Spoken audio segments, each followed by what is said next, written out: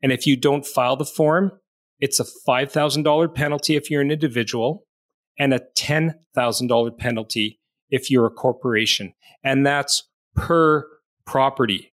I mean, it blows my mind. At one time, I had owned 43 properties in a corporation.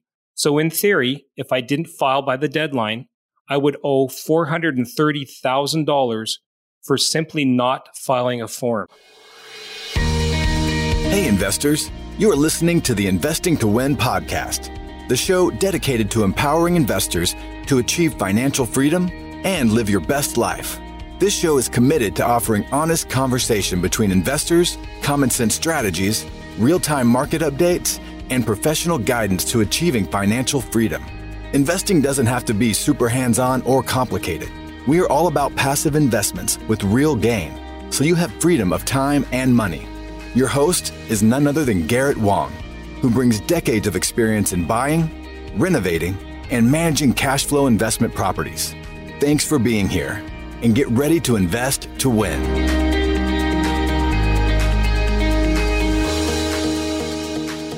So I just finished a really informative recording. It's a solo podcast, doing something a little bit different. So you're stuck with me for the next 10 to 12 minutes. Today's topic was the underused housing tax. There's a lot of confusion out there. And quite honestly, I thought a solo podcast was the best way to approach such a time-sensitive topic. So I did my research, I spoke to my accountant at length, and then I recorded as best I could the key takeaways. So if you own a rental property, the next 10 minutes could literally save you thousands of dollars in penalties. So grab a pen and listen in.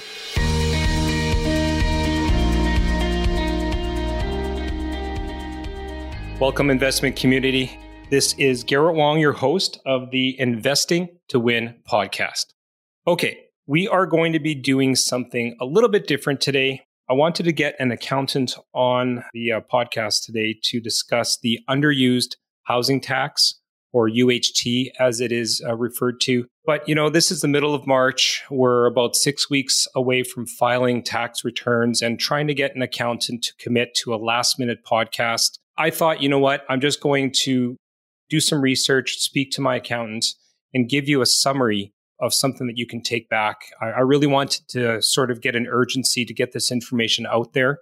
So my goal is to have this short podcast as a reference that people can use. My hope is that you can spread the word as much as possible. So please, if you find this valuable, share it to anyone that owns a rental property. So let's talk about my disclaimer here first. I am not an accountant. Use this podcast to make you aware of the issues, but then please speak to your accounting professionals, see what category you fit into, and if this new law affects you. Now, I wanted to do this podcast because I own rental properties. And like most people, I heard last year the federal government had passed a law, and I thought it was for non-residents. And I live here, so it doesn't apply, right? Now, before I get into anything, let's talk about why you need to listen to this podcast. So don't touch that dial. Potential penalties, monetary penalties. If you fall into a certain category, you need to file a form regardless if you owe any tax or not. And this form must be submitted by April 30th, basically 4 months after the end of the previous calendar year. And if you don't file the form, it's a $5,000 penalty if you're an individual and a $10,000 penalty if you're a corporation.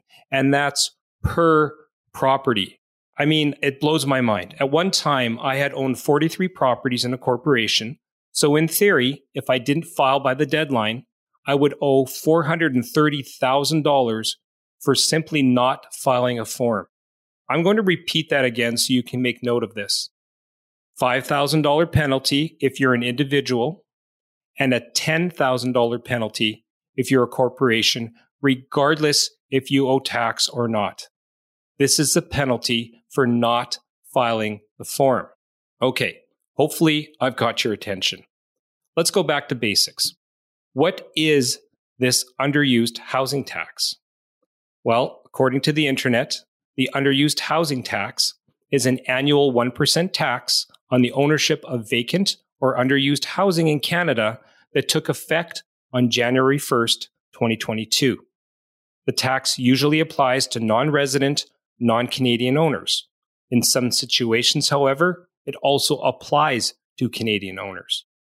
Why did the government do this? As outlined in the budget of 2021, the stated purpose for introducing a national underused housing tax was to ensure that non-resident owners who are using Canada as a place to passively store their wealth in housing pay their fair share. There's an FAQ online, and honestly, I've read the FAQs about several dozen times.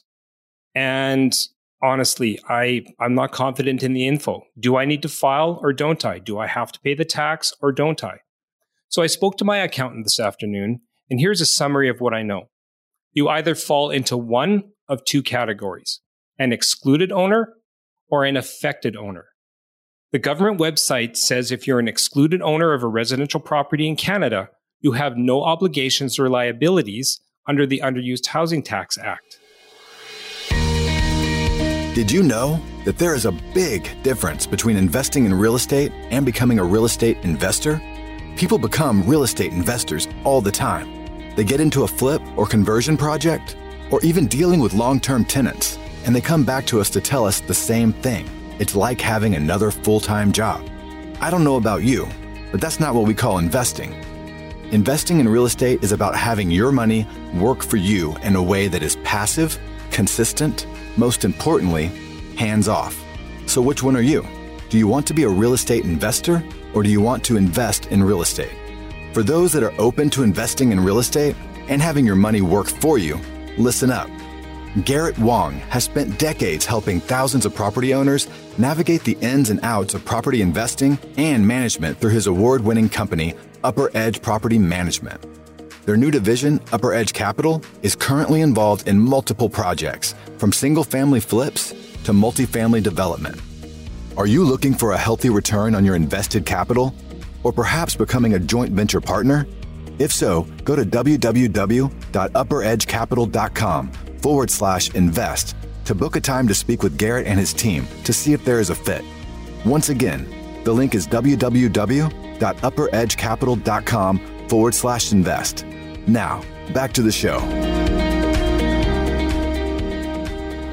But who's an excluded owner? There's a ton of definitions online on who is and isn't an excluded owner, but I'll read out a few. So an excluded owner is an individual who is a Canadian citizen or permanent resident, unless included in the list of affected owners. Any person, including an individual who's a Canadian citizen or permanent resident that owns a residential property as a trustee of a mutual fund trust, a real estate investment trust, or specified investment flow-through trust for Canadian income tax purposes. An excluded owner is also a Canadian corporation whose shares are listed on a Canadian stock exchange designated for Canadian income tax purposes, a registered charity for Canadian income tax purposes, a cooperative housing corporation for Canadian GST/HST purposes, or an Indigenous governing body or a corporation wholly owned by an Indigenous governing body. Now, they have definitions of an affected owner, which includes, but not limited to, an individual who is not a Canadian citizen or permanent resident, an individual who is a Canadian citizen or permanent resident and who owns a residential property as a trustee of a trust other than as a personal representative of a deceased individual. An affected owner includes any person who is a Canadian citizen or permanent resident that owns a residential property as a partner of a partnership. It could also be a corporation that is incorporated outside of Canada, or a Canadian corporation whose shares are not listed on a Canadian stock exchange designated for Canadian income tax purposes. Or lastly, an affected owner includes a Canadian corporation without share capital. Confused yet? So we've got excluded owners and an affected owner. An excluded owner is somebody who doesn't have to pay, doesn't have to file. An affected owner is somebody who has to pay and somebody who has to file. Or an affected owner could be somebody who doesn't have to pay but has to file the form anyways. Now, there are exemptions like any of these laws, and there's a ton of them. And I'm not going to get into them. There's just too many, and I think the topic is confusing enough. So I'm going, I'll post something in the show notes. So again, encourage you to look at those FAQs. All right. Anybody confused yet? Don't feel bad. It's convoluted at best. After speaking to my accountant today, I think he helped me summarize the situation. So I'm going to try to do that with two simple questions. Question number 1, do you own a residential property? If the answer is no, then you're done. You can turn off the podcast. No, seriously though, what is a residential property? There's a strict definition on the internet. The wording states it is a building with not more than 3 dwelling units, with a unit defined as having a kitchen, a bath, a living area, and it must be a private unit. So 3 units or less is a residential property. So therefore, a 4-plex or larger does not apply to this new law. Okay, question number 2. You want to ask yourself, am I an excluded owner? So this is asking, are you an affected owner or are you an excluded owner? I think it's obvious if you fall into the affected owner category because you own a property in Canada but aren't, a Canadian citizen, permanent resident, and then you pay the 1% tax and you file your form.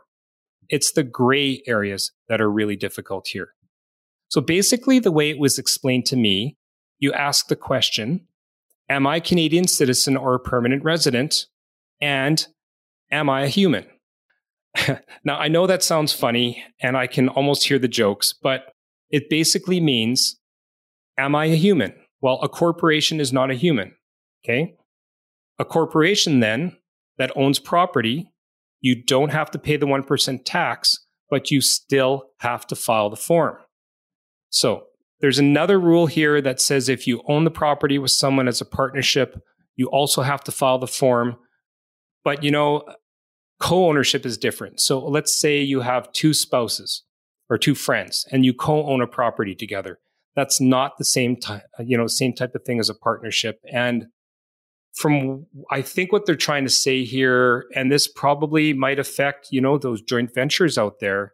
If you have 2 people that have a partnership agreement in place to own a property, you are in the category of an affected owner, and you might not have to pay the tax, but you certainly, and both of you, will have to file this form. Okay. So most of our listeners are Canadians that own rental property, and you're unsure if this affects you. So let's summarize these points I just went over. Okay, we're going to summarize these points really quickly to see if you need to file this form. Number 1, do you own residential property defined with 3 units or less? Number 2, are you a Canadian citizen or permanent resident? If so, you don't have to file. But if you own your properties in a corporation, like I did, 43 properties, $430,000 of potential penalties, then you have to file this form. Or if you own the properties as part of a partnership, you also have to file the form. And again, those penalties, $5,000 per property for an individual and $10,000 per property for a corp. That's as simple as I think I can make it. But please don't take my word for it. The purpose of this short podcast was to make you aware of the underused housing tax and to get you to speak to your accounting professional. And that's it. Hopefully you found this informative. And that does it for this podcast. But I'm going to leave you with this last thought.